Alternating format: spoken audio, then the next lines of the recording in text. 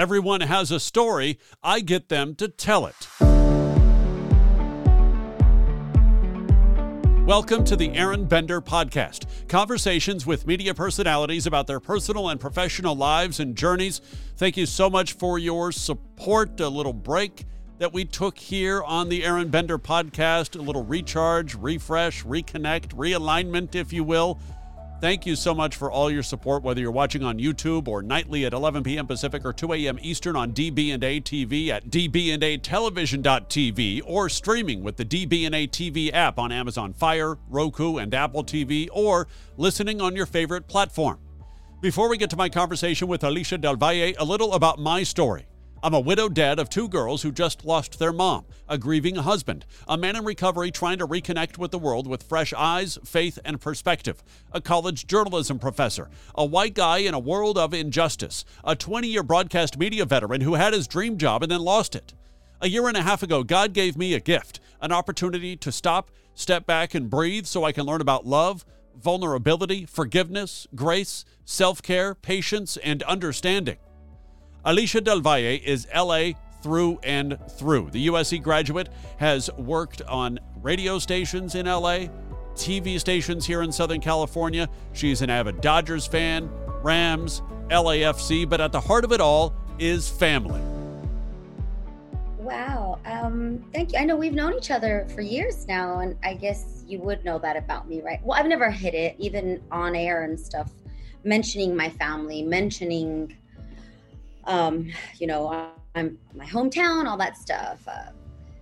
I guess it is, you're right, you're correct. That is the core of my being. And even pursuing the field I did, I very much wanted to make my family proud. And a lot of decisions I made career-wise was so I could stay with my family, be in LA, even currently. Right. I technically could be working in another market, but I don't want to leave LA. I started in LA. I'm not going anywhere. At what point in your career, because you've been at a few of the TV stations in town, a few of the radio stations in town, at what point were you closest, perhaps, to leaving LA? Because it used to be, maybe not so much anymore, because of social media and stuff. You can kind of create your own platform and create your own online presence. But, you and me growing up in the business, it was always, you got to leave LA if you want to work in LA. But how close were you to actually leaving LA at one point? I never wanted to leave. So I'm saying, even when I was a young single mom in college, right out of college, I didn't take that job out of the market. Like you said, you have to leave. I went to USC, the best broadcasting school in the country. But I didn't get a job offer right away. I did a Spanish-speaking news station offered me a job, but my Spanish is horrible. It's terrible. And you have to have perfect Spanish. Yes. You can't just speak Spanish. You have to have perfect Spanish. So let's just get that straight right now. Well, yeah, we've talked about our mutual friend Beto Duran. When he has to do a Spanish broadcast, he'll practice with tutors and other friends in the business for like a week or two or more, just to make sure that his Spanish is perfect for that broadcast. They will come after you. They, meaning the viewers, they expect their anchors, their broadcasters, they to be flawless and perfect. So it's a lot of pressure. I've had friends who tried doing this job or that job where it was Spanish and it was LA based, and they were still like, no, your Spanish is poor. Really? And she's like, but I'm from here. What do you mean my Spanish is poor? I'm just talking to everybody. All my friends, we're all right here. What's the problem? Now, I could understand if you go to someplace like Miami or something like that with an LA Spanish accent, or someplace in Texas or in New York. That's not going to fly. But Colorado. Somebody from LA trying to broadcast in LA, and they're like, no, it's really not. It's not cutting it. Yeah. And I'm saying that because it was a Spanish news station for Southern California. It was local. Yeah. And they were still like, no, your Spanish is not good enough. But she's like, that was my first language. Right. So So obviously that put not it in my head, like, absolutely not. right. And I just hustled, I grinded. I knew, I manifested it. I wanted it so bad to work for my dream station, ABC 7. That was a station my family grew up watching. It was the only station I wanted to work for. And the fact that so many people told me you will never work on the news nor for the legacy station. And so I spent time grinding, cable shows at night, morning radio shows. I had like a spinoff at USC. I had my own show. Nobody got to watch it really, unless you were a student. But still, like, that was the Doesn't point. matter. It doesn't matter. You're putting in the work. What was the reasoning behind? You mentioned some people are like, you'll never make it in news, let alone for the legacy station like ABC 7. What was their reasoning behind that? Well, mostly because nobody looked like me, talked like me, had a last name like me. It was rare. It was still you could count on one hand the number of Latinos that were anchoring, and especially females. And there were some in sports and weather, but we had Laura Diaz and Lauren Sanchez. Yeah. Rick Garcia did sports. Carlos Del Valle did sports. Right. I'm really aging myself, but this is the era. Now it's different. Now they've gotten a lot better. But my problem with news currently is that you still don't have people in positions of power, true power, like calling the shots, green lighting projects, hiring more Latinos who maybe have a better understanding of the area that they are from. And that comes from news stations doing the same thing the same way since, broadcasting started. I mean, it's really hard to change the machine, and I get that, but it has to be done. And that's why young people don't watch the news, So we'll see. And like you mentioned earlier, I did start in LA, and I'm currently not on a station, and I don't want to leave. I've been offered jobs out of state, but I can't go back on what I know is for me. And maybe this is the time where I take what you just mentioned. I create my own space. I create my own channel. I mean, with streaming and young people are leading the way. They're like, Yep. I don't need to go to broadcasting school. I don't need to do this or that. They just have a message, a passion. A lot of it's craziness. Like, I can't do the TikTok dancing thing. Like, I was going to ask when. I get so embarrassed. I'm so bad at it. Why torture people's eyes and ears? Like, it's okay. Rainey hasn't kind of dragged you into that TikTok space yet? Oh, my daughter is such a fan of, I'm a fan of TikTok. I just don't see myself learning all the dances and doing all the trends and everything like that. Yeah, but I mean, it does suck you in, right? TikTok is such you can go down that rabbit hole so easily. And it's informative, and young people are getting their news, they're getting their current events, they're getting their history, like true history. Wink, wink. I'm not going to go after the school system right now. But they're getting knowledge that they don't get on traditional outlets on television. So everybody needs to kind of catch up, Yeah. But because a lot of false stuff is also put out, but I blame Facebook mostly for that. Yeah, Facebook is rough. Facebook is so rough in that department. Twitter to a large degree as well, but Facebook leads the way in that. Yeah, for sure. Yeah, I feel it's very divisive, and nobody answers for that, and it's become the news. Yeah, and it's so not the news. We talk a lot about with the media personalities I have on, especially I feel like especially journalists tend to really associate their career with their identity and vice versa. The idea that you're always on, you could always be called.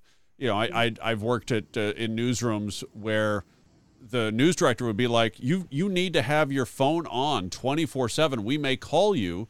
And there was some pushback and some blowback, but by and large, that is the business. You could get a call at 2 a.m, even though you're not scheduled until 5 that night. Right.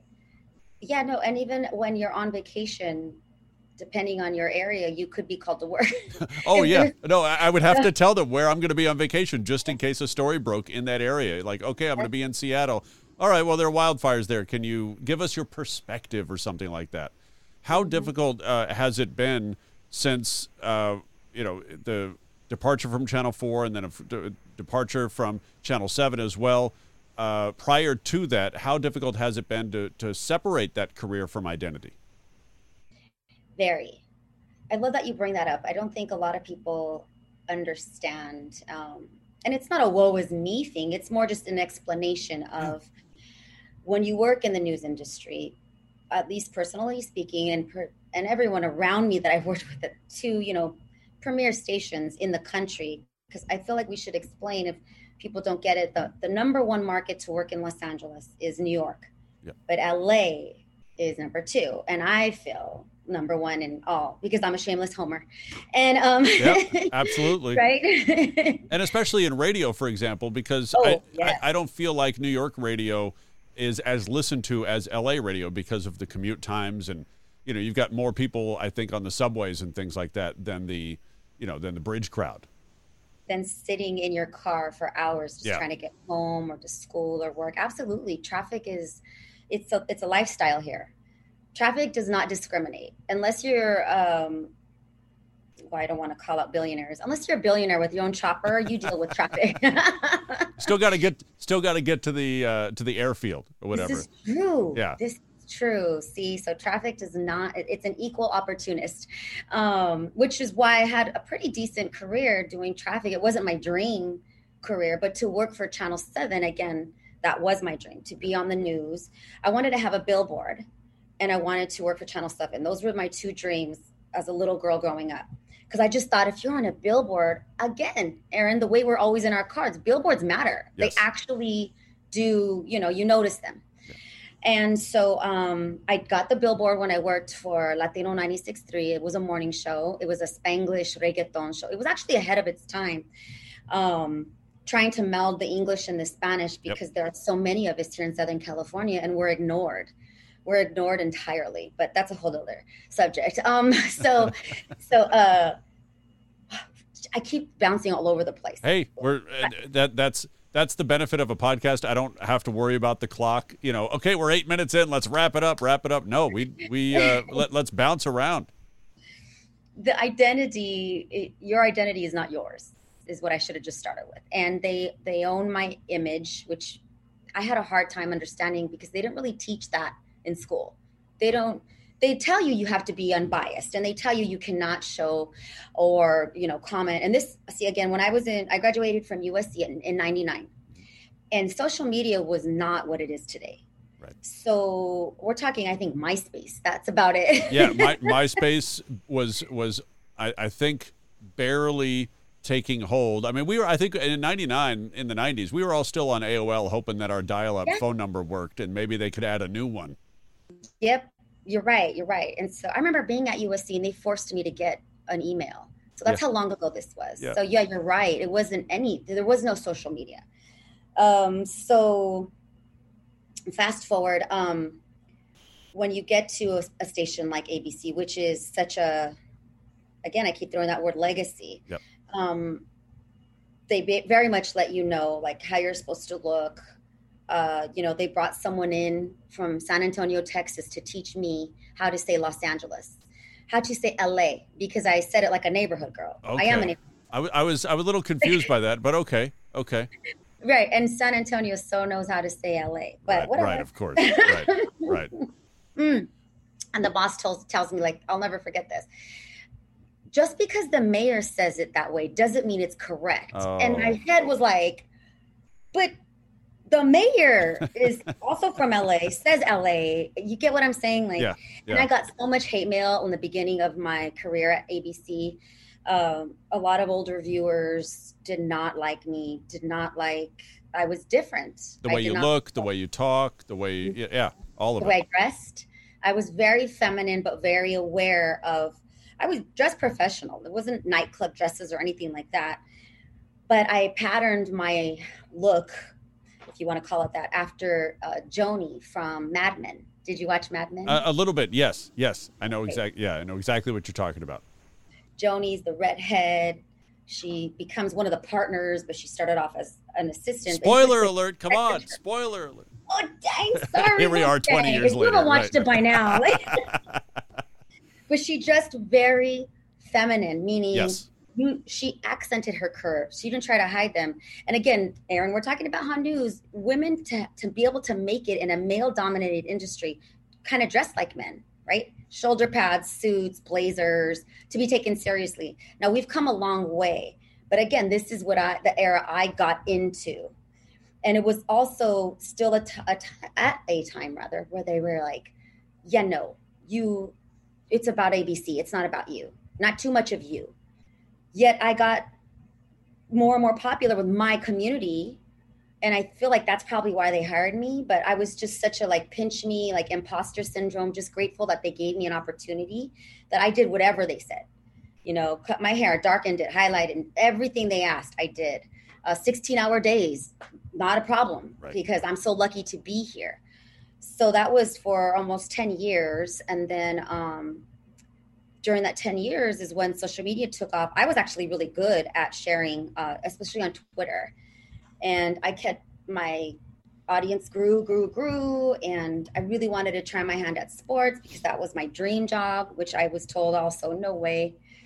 And so I don't want to cry about everything, but to answer your question, my image was owned.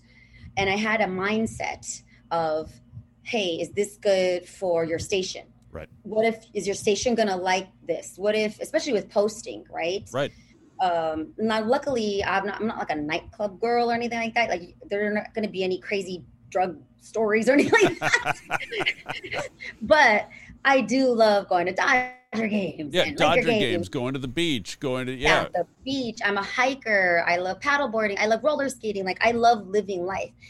And when you wake up at 2 a.m., you really have to tone that down. Yeah. And so I kind of resisted, I'm not going to lie. But for a while, I could do both. And then when I went to the other station after that, I was seduced and stolen from 7. They did not want me to leave. It was like home. I missed my morning show family very much. But it was more of the same. At the same time, hey, you're now this, but we want you to post more. Well, okay, am I going to be compensated for that? Like, to be on it every day, all day? Well, no, because everyone does it now. Oh, okay. And I just did it because, again, like, I was so grateful to, right, be a chosen one, a lucky one, right? They have to choose you to work on their station. So flash forward to 2020, the worst year of my life. And I still had the mindset. I was given opportunities to do infomercials, even a voiceover gig, and they were all paying gigs. But the voiceover gig was for a pot industry event. Right. And pot is still... there's a stigma to it that a lot of the corporations just don't want to be associated with. Right. And so I kept denying these gigs. Like, no, because I'm going to get right back on the news. So do you see the mindset? And just until recently, I have been, because there was another station here in Los Angeles that I really was so close to getting. Even my new agent was like, oh, no, you're in. It's a great fit. You belong there, because a lot of my community watches this channel. Yeah. And it fell through. And so I'm just now. And it's great timing, Aaron, that you invited me to speak with you. Thank you. Because I'm just now kind of trying to divorce that mindset. I have to break up with the ex-boyfriend news. Traditional media, you're out of here. Yeah. No going back. Yeah. Yeah. I mean, and I've told myself, that with the events of the last year and a half, but especially the last 8 or 9 months since the passing of my wife in November, the idea that it's got to be the perfect opportunity to get me out of the house, to get me, I still teach at Cal State Northridge, but everything else I do is at the house. And if you want me to leave this house, it's got to be the perfect opportunity. It's got to be. Right. Well, I can't even imagine what you've gone through, what you're still going through, because it's not over. And nothing, I know people want to say, let's get back to normal, but it's a new normal. It's not going to be the way it was. And so I commend you for waking up every day and not giving into, it's much easier, and I'm speaking from personal experience, to be sad or angry or bitter, because I went through that breakup phase, and I'm still adjusting and you're still figuring things out. I mean, the fact that you're like, I'm going to say no to that. That's figuring things out. Yes, exactly. You and I also have something in common. Let's kind of lighten it up a little bit with our love for golf. Now, I don't know how much you play, how often you play or played. I have hit the ground running. I think since April I've played like 15 or 16 rounds, maybe 20, give or take. Maybe a couple of rounds didn't quite make it onto the app on my phone or something like that. How did you get into golf? Because that's also another space where we don't see people and women who look like you. Well, thank you very much for even acknowledging that. I mean, if you watched any kind of major open on television, we are completely 100% ignored, even with advertising. Yeah. But don't get me started. Okay, so that's 3 things I'm not going to get you started on. I'm going to go back to this podcast. I'm going to make little notes, and then next time you're on, we're going to get started on all of them. I feel like maybe speaking with you is helping me figure out what I want to focus on with my podcast. I should. Yeah, you said on Instagram in recent days that several people have approached you, or at least suggested to you recently, that you should do some sort of podcast, do some sort of something. Mm-hmm. Like that. Yeah, it was a vlogcast, which I didn't understand what that was, but it's a visual podcast. Yep. And they want me to focus on local sports and booze. While sipping libation and adult beverage. That works. And I can interview guests. I actually already have 2 pretty prominent people, but it's not. So here's the thing. I should ask you for advice. Maybe we should wait till after this is over. But okay, sure. I just don't know which way to go. I have all these choices and it's amazing and I'm grateful. Yeah. But when I do something, I am all in. Yes. And so I need to like zero in and go all in, and then I'll make that happen. Yeah. But we will absolutely talk afterward. Yeah. Oh, today this sounds great. Oh no, but this sounds, I'm like, Yeah. So, but thank you. So, the Golf Channel actually, when I was leaving Channel 7, the agent I had at the time, who I will not name, he was kind of pushing me. I guess there was an opening and they were actually looking for a female. And he's like, golf, you got this. But I'm like, you're crazy if you think ABC7 is going to let me, they wouldn't let me do local sports. And you think they're going to loan me out to the Golf Channel? Like, right. So that was 5 years ago.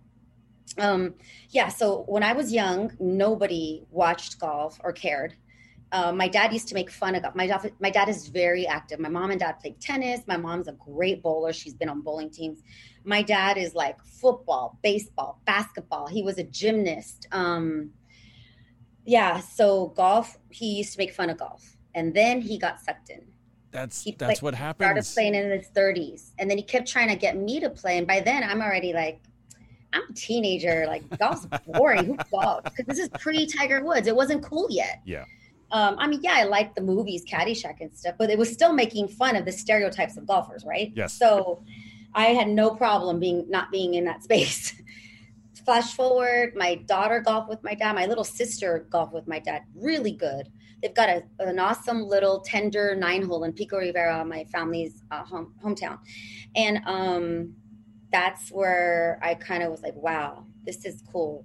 And going to invited to so many golf tournaments. Yeah, I liked dressing up. Of course, I love golf clothes. Of course I do. I don't apologize for that. However, I'm too competitive, I guess, to suck.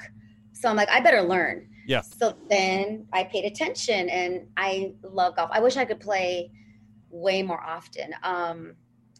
You said you're up to about 20. I would say only about a dozen times. But I am going Wednesday morning to hit a bucket because I'm playing in a golf tournament on Friday. Nice. But I'll be at the Dodger games Tuesday and Wednesday, so I can't. We need to connect Wednesday night at the Dodger game. I am going with my guy, Big Brother Jake of the Big Brother Jake podcast. We are going to be at Astros Dodgers for Max Scherzer's first start Wednesday night. We got to go. That's going to be so sweet. We didn't know he was going to be the starter for that night. Jake just posted on his Instagram, hey, anybody want to go to a Dodger game? And I looked at the tickets, and they're reasonable, so let's go. You're like, yeah. So I'll text you Wednesday night when we're there, and we'll hang. Yeah, absolutely. Yeah. Wednesday's kind of cool because it's also like a business meeting. I'm going with this writing group who likes my short story that I submitted to them, and I want to make it into a screenplay. But I submitted it to them as a young adult book. Yeah. Oh, by the way, I'm writing like you're so Hollywood now. Wow, look at this. Look at this. I'm taking a meeting at Dodger Stadium. Don't bother me. Yeah, don't. Like, did you know? I did not know that these things are possible, or because I had to say no to everything for so many years. So, so it's through a friend. It's not like I submitted. I don't have a literary agent. I've never published anything, but I'm also writing a book about morning shows in Los Angeles. Oh, that'll be good. That'll be good. I'm here for that. I am totally here for that. I'm going to throw a couple of names at you one at a time, and you just go free form with your thoughts on these people. All right? Okay. Oh, there's no uh-oh. I'm not going to throw anything at you. You won't. I'm ready. Hold George Lopez. Family. He is, or jefe. He's the boss. He's family. I love that man. He's like my godfather, and he's very good to my family, and I know his family, and we have a group of friends that we've known each other over 20 years. Gosh, I was 10. I'm just kidding. But yeah, George Lopez is one of the most authentic, down, giving, lovable humans you'll ever meet. It's just, he also comes from a not so easy life. And that's why a lot of comedians have broken hearts. And so, yeah, I'm here for George all day, every day, man. Danny Trejo.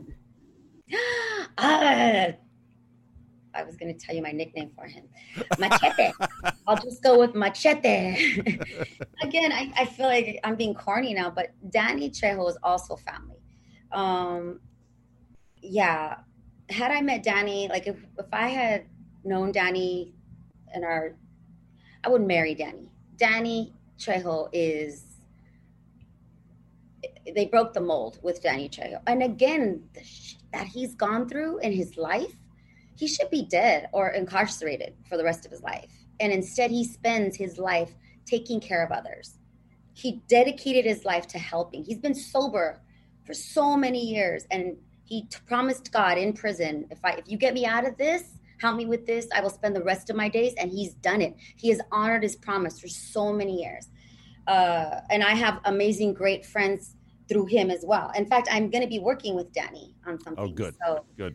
Again, another opportunity. He doesn't want me to go back to news, nor does George. George told me years ago, forget news. They dull your shine. And I was like, I shine? Like, just want some kind of affirmation. Like, yes, I shine. So yeah, Danny Trejo is in another life. I'm going to marry Danny Trejo. Where do you feel like you got that drive? Like you said, single mom. So what? Going to USC. You've got to leave LA. No, I don't. I'm going to stay in LA. Where did that drive come from? Did it come from one of your parents? Do you feel like there was another family member, or just growing up? Obviously, it all gets thrown into the mix. It gets thrown into the pot, and here you are. But is there maybe one or two things that you can pinpoint? Like, okay, this is where I get my drive. Yes, and you said it. It is a recipe of family and just the things that I've gone through. It's a very unique time when I grew up, because television became so important, because music videos became so important, because Mexican Americans had the capital to say, hey, we can buy that car. We can go on vacation. I mean, my dad, we were the only ones on our block who went skiing. We were the only ones on our block who golfed. We're the only ones on our block who my dad was like, we're going to the national parks and we're going to hike and camp. And I'm like, what? Like, and my dad, he was one of 13 kids, a farm worker. He picked cotton, he picked peaches. My mom's side, my nana, I'm at her home right now. Again, her name is Alysha. I am named after her. Between her 6 kids, my dad's 13 kids, we are about surviving, and not just surviving, we thrive, right? We say, hey, I can do that. I'm going to do that. And I'm going to do better than that. So not going to college, I'm the first one in my family to go to college. It was put on me at a very young age. You're going to go to law school. You're going to be the one. You're going to, be the one. And so, of course, I had that privilege of making choices, which my relatives, a lot of my ancestors did not have that choice. Right. So I did not take it for granted. I worked my ass off, and I want to continue working my ass off, and I want to continue to tell my story on behalf of my family. You understand, I had aunties come in from Texas to take a picture by my billboard. Remember that billboard I mentioned? Yeah. Making my family proud is a big reason why I do anything that I do. It's not for designer purses or shoes. I'd rather buy a flight. Like it is my family and travel. That is why I work my ass off. The idea, though, that you have been very vocal, especially in the last, I would say, like 6 months to a year, about mental health. You talk about family. We've talked about, your community, the immigrant community, especially. Also, the idea that mental health is not talked about. We keep your heads down. You work. You don't talk about anything. You've already mentioned a couple of times, like, hey, I'm not complaining about this, because that is, it's in a lot of our DNA. You don't complain. You just do the work, and you show up. You punch that clock. Mm-hmm. You don't talk about mental health. You don't talk about the struggles. You don't talk about, like, hey, I am not happy all the time. I know when you see me on TV every morning, I look happy. No, I just had this breakup, or I've got this medical issue, or there's some family stuff going on. Nope. When that light goes on, when that red light goes on in the newsroom or in the studio, you got to be on. And that's tough for a lot of people, especially when we get out of the business.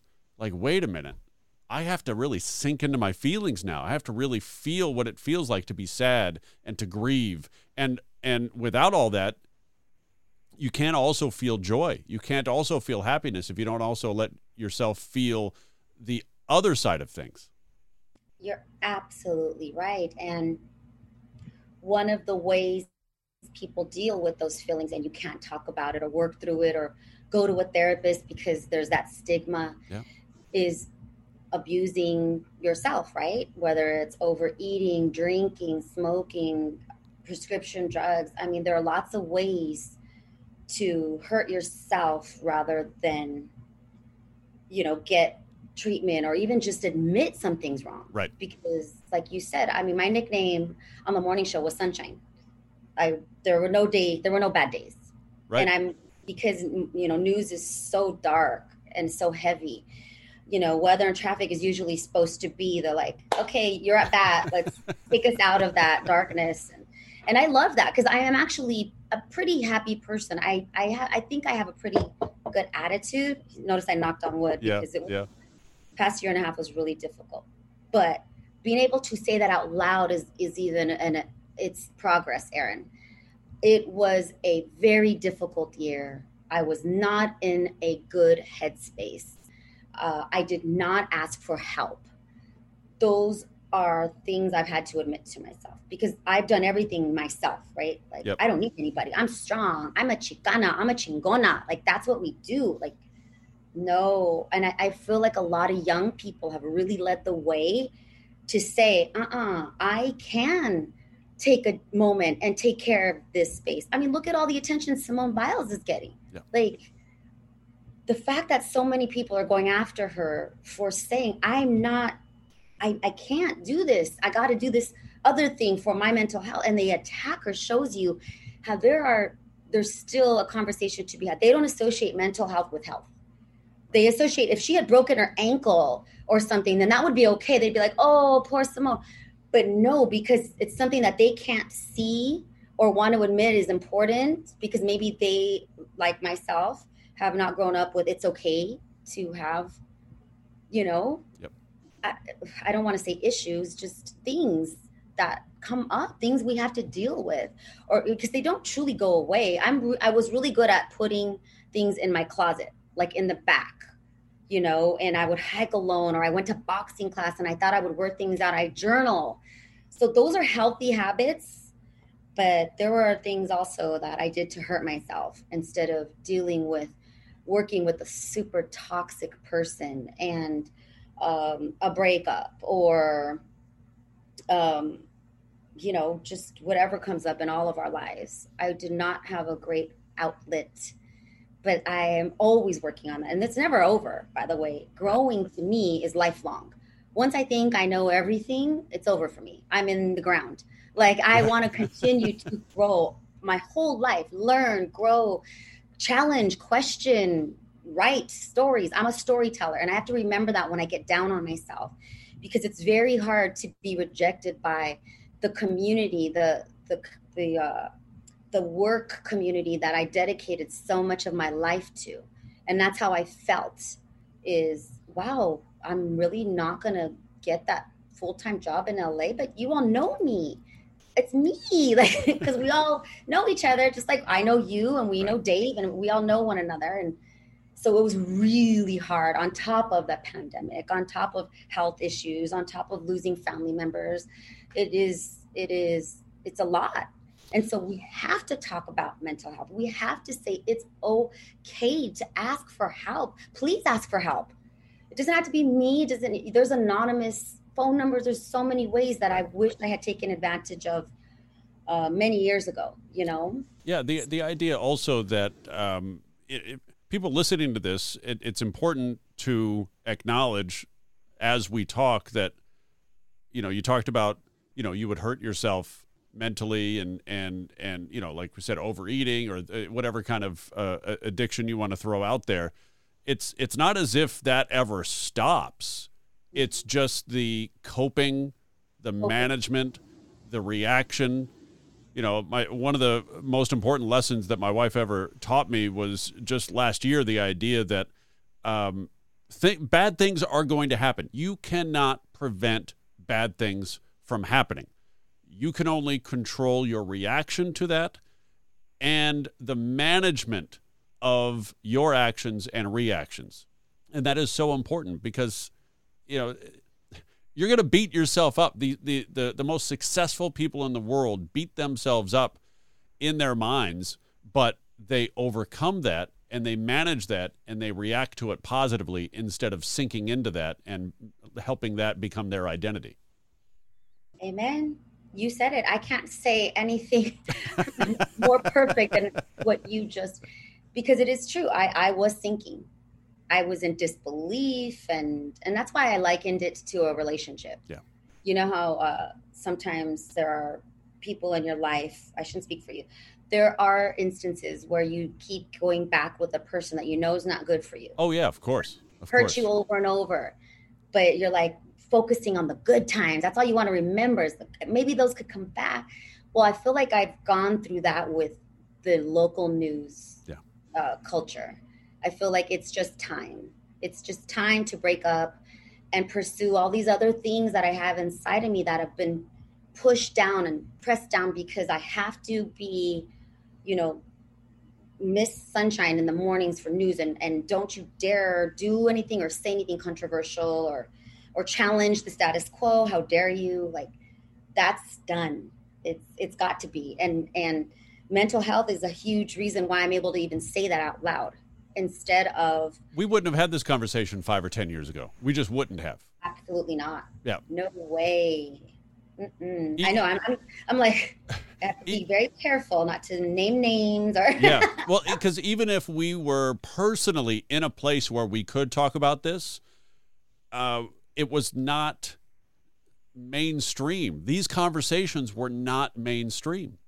No, they weren't. In fact, is it Mia St. John? You know, the boxer, Mia St. John? Yeah.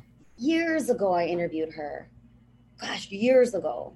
I think at the beginning of ABC, maybe it was, anyways, many moons ago. Here I have it on YouTube, right? No, I'm kidding. I have been trying to find I have nothing. I'm so mad at myself. If anybody out there is pursuing their career in news and radio, please keep your stuff. Grab that stuff. Yes. Don't say I'll do it later. I don't have any of my like favorite interviews, nothing. Yeah. It's so depressing. Same. Anyway. I'm in the same boat. Yeah. Really? See, Yeah. we did not see this coming, right? Like we did everything we were supposed to do. We played by the rules. We showed up, we worked hard, and then it's like, bam. I never prepared. And that's my fault though. I'm saying that young people or people in this industry that are still in the industry, take care of you first. It is not show family. It is show business. And please, if they're like, oh, it's journalism. No, it is a business. When they're selling advertising, it is showtime. Yes. Okay? When I was in Miami, we got a new program director, and he asked, what business are we in? And I was like, information and infotainment. He's like, nope. We are entertainment first. People will get information from us through our entertainment, not the other way around. Mm-hmm. And that's why now they push you as a person, when in the beginning it was about the station, right? Like learning about a brand, when people towards the end of my news career were like, oh, your brand. And I thought that was so weird. I'm like, my brand? Yeah. I'm not Kobe Bryant. Like, I don't have a shoe or because to me, a brand is something that you have a team and they manufacture and they're like, oh, this fits your brand. You should do this. I have just been myself. For better or worse, I have been myself. I truly am the person you see on TV. And even people who hated me watched to hate me. So I'm grateful for that. It was just, yes. I did not know that my brand is LA. My brand is, I like the outdoors. I'm family oriented. Like this is all something that I've had to learn. And that's just by hanging around with colleagues. I don't have a team. I don't have a manager. I've never, I just recently got an agent right before my last job with NBC. I never had one. Right. So I had to learn things the hard way. Yeah. But let's go back to Mia St. John. You brought her up. I cut you off. No. Talked with her several years ago. We're bouncing. She was trying to push for mental health awareness. And even as I'm interviewing her and having a discussion, I was thinking, this is kind of weird. Yeah. Like, that's not okay. Like like my blocks in my head that were like, oh, this is something you do behind closed doors, right? Like, I wasn't against therapy. I mean, in fact, I even kind of knew back then that probably needed to talk to somebody. Yeah. But I was like, oh, I don't have time. I'm a mom. I got a career. I got to take my parents to this next De La Hoya fight. Like, I was like on the move, So long story short, I was trying to bring up that interview because she had gone through so much heartbreak, losing her child. Mental health was a big part of her life, whether she wanted it or not. Addressing it, I should say. And how long has it been since it's still like a stigma? And so I'm apologizing that I actually I had the chance maybe to get deeper into that subject, to go after like, well, how many people does it affect? And are women of color more susceptible? And are there different kinds of therapy? Like there's so much that we don't know.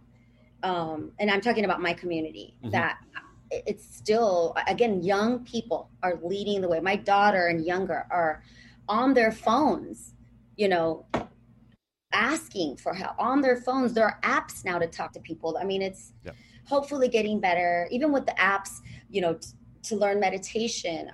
Aaron, you brought up coping. Yeah. I wanted to go back to that. Yeah. When my daughter was born, again, young, dumb, immature, I was like tears in my eyes. I asked her doctor, and she was perfect to me, but I wanted to be a perfect mom. I said, doctor, what can I do to make her healthy, happy, successful? 3 words I told him. And he goes, well, no one's really asked me that. And I was like, well, I am. And he says, you know what? Read to her and teach her how to cope. And as someone who does not have coping skills, I was like, what does that mean? Right. So the reading part got done. I mean, I sang to her when she was in my belly. I played opera music for her with headphones. Yeah. But the coping, I did not know myself. I did not look it up. I did not research because, again, that's not something that is easily discussed. It's not something that's encouraged. We are very much a nation, at least the culture, my culture is like, suck it up. Yeah. You know, at least you have a job. At least you have your health, like that kind of thing. Instead of, wow, what's really bothering you? Are you hurt? Are you broken? What can we do? You know, so again, that's 26 years ago, you know, that I was told coping skills are important, and I'm all right over my head. Yeah, coping skills are huge. I mean, I honestly, I don't feel like I learned them until the last couple of years. I really didn't. And I am in such a good place now because of that I think back to, like, you know, 30, 35, 40 years ago, like, oh God, how life could have been. But you know what? This was God's plan. This was God's plan. Yes. I have to tell myself too, I'm where I'm supposed to be. Yeah. Because I could spend so much time being angry and bitter and sad and plotting revenge. No, I have to spend my energy where it's needed most, and that is on myself. Yeah. That is on, and that includes mental health. That includes, just like your wife said to you, bless her, bad things are going to happen. How you react is on you. Yes. And that's me. You know, I have to own up to how I got to this place.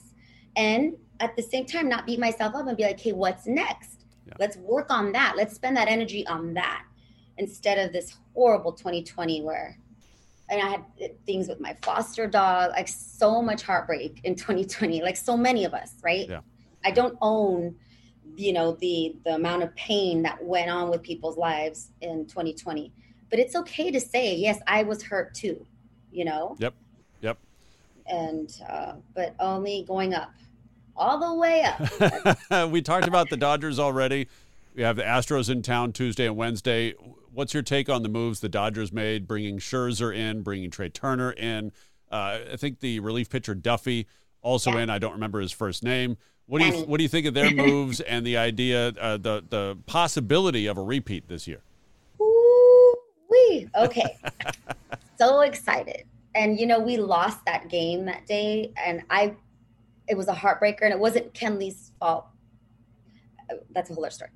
I was excited, to say the least. And it was late night. I was here at my Nana's, and I was writing, and I was like, I'm alone. I have no one to talk to. One of my tortoise isn't here. I don't have a dog anymore. Like, so I went online, and I was like, it is a good day to be a Dodger fan. And I thanked the front office because we rag on them so often. Dodger fans are spoiled, first of all. Okay, we are spoiled. Let's admit that. Doesn't mean we can't keep our expectations high, but that's what makes us Dodger fans. Yeah. I say that it's like a restart. It's like a restart button because we don't know with the injuries and that desmadre with Bauer. And I feel like they really went all in to win another World Series. That's what this move is. And the fact that Max wanted to come here, I thanked Max Scherzer as well on my live IG. I was like, thank you for making us one of the teams you were willing to go to, because he said no to the Yankees. He said no to this and that. He was like, West Coast, baby. Again, shameless homer. And he made it easier for this deal to happen because then those teams could focus on making moves, chess pieces, instead of all of MLB. So that was a great move on his part to get this done. And do you remember earlier in the day, Aaron, when the early reports were like, oh, he's going to the Padres? Oh yeah. I was texting my friends like, oh, no, please. Please. I'm a please, baby Jesus. No. I went all Talladega Nights. I was like, no. But yeah, no, getting him in there. And then the addition of Trey Turner is huge as well. Let's talk about that because Corey Seager's up for re-signing a free agent. Cody Bellinger, poor baby's been hurt. Yeah. And Cody He's not is having a good year at all. $30 million man. Yeah. And they were saying, Dave Assay, rather, I should give him credit, said that he doesn't think the Dodgers are going to pay that. So, hello, we have a shortstop. Of course, I don't want Corey Seager to leave. We love Corey Seager. But, I mean, it is a business. And I like the move he made. And, you know, having a 6-foot-plus shortstop has been awesome and unique, but he'll go somewhere that wants to pay that. Yeah. Come on, like get your money. I'm all about getting your money. Let him go, but we got Trey Turner. And then even if Corey stays, you know, Justin Turner, my favorite current Dodger. Love the Turner family. he's getting up there. Maybe we move Trey Turner to third and give Justin Turner some nights off. I mean, there's so many things. He could play outfield with the injuries that happened. It's all good. There were two great pickups. And welcome to LA, Danny Duffy. I don't want to leave you out. We're very excited. We love the veteran presence. Look how awesome Theo Albert has been for the Dodgers. Yeah. We love Albert Pujols. Another move that I was like, bravo. Yeah.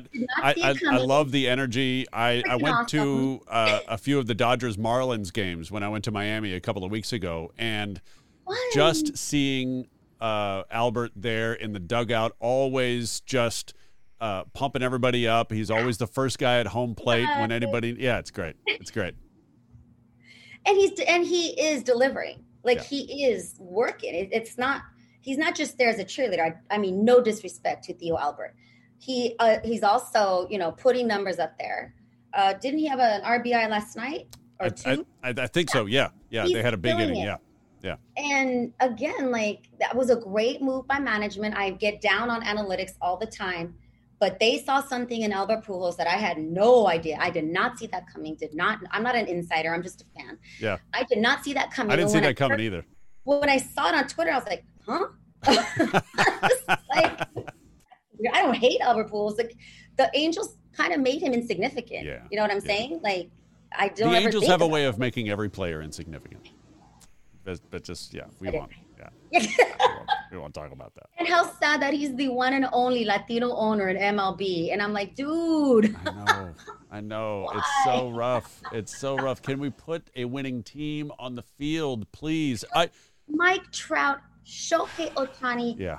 And you're not even going to make playoffs. I don't understand. Obviously, I love that the Angels won their world championship when they did. What was it, 02 or 3 or whatever it was? And then, obviously, I spent most of my life hoping that the Dodgers would get back to the World Series and win it after that series in '88. But my dream, the Yankees and Mets, they got to do their Subway Series. I need a Freeway Series in October. I need a Freeway Series in October. And that can only happen if the Angels are good. I know. And come on. I don't get it. I don't know what has to happen. Doesn't he have people around him that, I don't know. See, a workplace culture does matter, right? Oh, yes. And so even though I'm putting it on Artie Moreno, and I shouldn't, but he is the only Latino owner. And of course, my expectations are higher because everyone looks at us. We're judged harder. We have to work harder. And so when we fail, they're like, so he's made some awesome moves. Hello, Ohtani. I got to interview him at spring training before he actually started the season. Yeah. And dude is a rock star and so humble. He had his own fan club following him around, all these young students in all the surrounding areas in Arizona bedazzled their jerseys for Ohtani. And I was cool. like, oh, that's cool. This is happening. Yeah, that's why the stuff that Stephen A. Smith said, dude, tone deaf, have you been outside of your circle of Connecticut? That was rough. That was rough. I mean, I mentioned him earlier, Big Brother Jake Warner. He, has known Stephen A. Smith for a long, long time, and even he was putting out on social media like, "Hey, I cannot back you on this. They are working you too hard. Something's going on." Something, because it was super tone deaf. Yeah, there was nothing. I don't know why he thought that statement would be okay, and but he's apologized. Yeah, NFL season is about to start. Huge Rams fan. What do you think about the move to bring Matthew Stafford in? Dude, okay. I hear some people, I listen to a lot of sports radio, and some people are like, oh, we're going back to the Super Bowl. And of course, that's the dream, right? Yeah. I'm more cautious. I think he's great. I think Stafford is solid.